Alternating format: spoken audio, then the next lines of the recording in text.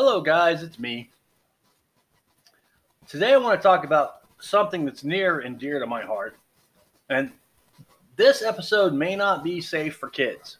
So, I'm telling you now, if you have kids that are listening, you might want to ask them to leave the room. I'm not going to be explicit, but I do want to warn you that I'm going to talk about sex. Sex and MS. Now, I'm a male. A lot of females are affected by MS. There are males, lots of males, not as many males, but there are males affected by MS. I also have a brain injury, so it's hard for me to know exactly where the line is drawn. But I have a big issue with sex and MS, or whatever you want to call it. It's hard for me to talk about, but I'm going to go ahead and do it. I have the ability to rise to the occasion, but I have diminished feeling. So it can take me, let's just say you better pack a lunch. And that can be rather trying, to say the least, because while I don't have a problem with working on it that long, my partner, yeah. So for me, it has really put a hamper in my sex life. Now, I know there are other men who have different problems and suffer differently from MS and sex, or what it does to your sex life. And I know you women out there have different problems. And one of the things that affects us all is we all want to feel like we're wanted and that somebody out there wants us, right? I'm going to let you know right now that there's nothing wrong with you, no matter what. You're always beautiful, and there's always somebody out there that wants you. Don't ever think any different. The world is full of people, and you are amazing. And that's just a fact. So don't ever feel like that nobody wants you. But on the flip side, you are in the situation you're in, and you have to decide what you're willing to deal with, right? Are you willing to go through life like it is? And that is a really hard choice to make, because sometimes you really love the people you're with, or you're really a duty person. I'm a duty person. I'm a person who believes in fulfilling their role, right? I had kids. I finished my job. My job is they get through college. I do things because I have a duty to perform. I joined the military. I stayed until I got injured. I worked at jobs until they told me to do something that was unsafe, and then I told them to sit and spit. I'm a duty person. That's what I do. And some people are what's in it for me. Some people are duty people. Some people are I love you. You have to decide what you are in life. And that's hard to do. I'm 50 years old. I know what I am. I'm sorry, Dr. Pepper again. I know what I am. I know what I know my purpose in life. I know what I am. The problem is after the last is done, what am I? And that's a big question that I think we all have to look at. And I know you're like, well, how's this tie into sex? It does a lot. It ties into sex a lot because sex is a big driver in our lives, right? And because MS affects our sex life so much, we have to decide, is it so important? And I don't know. To me, I don't know if sex is that important anymore. I want it. I do. I want sex.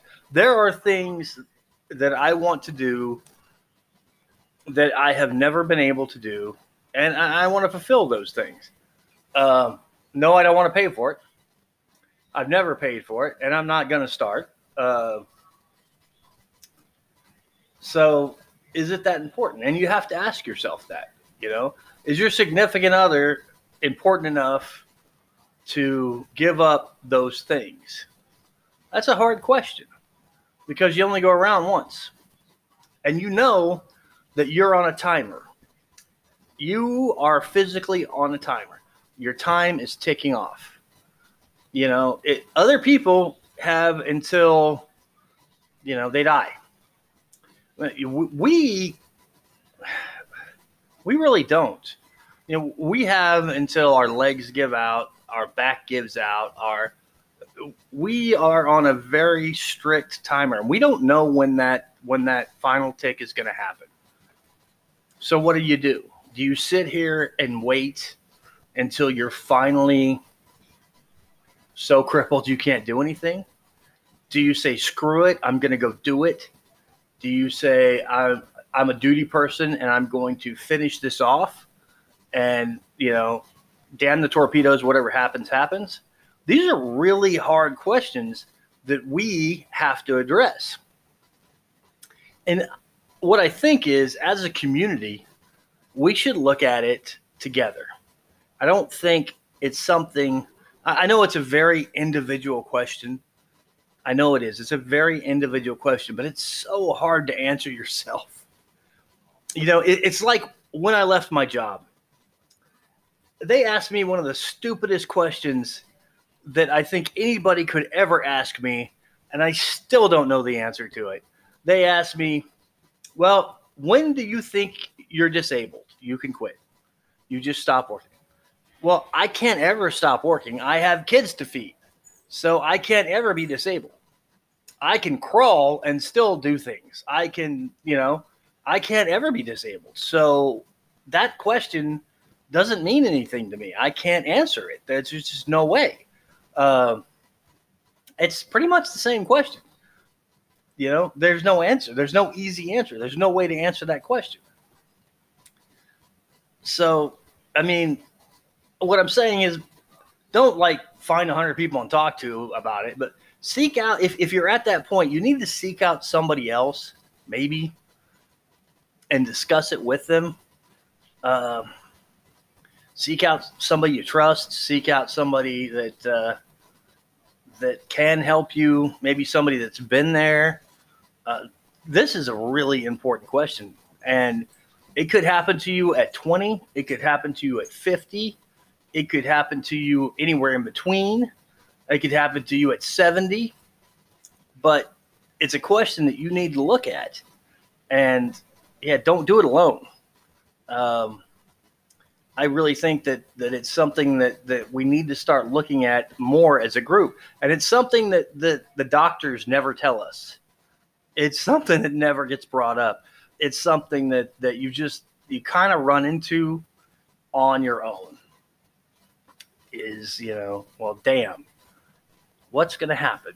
I just don't, this is something I'm facing, and it's really, really hard.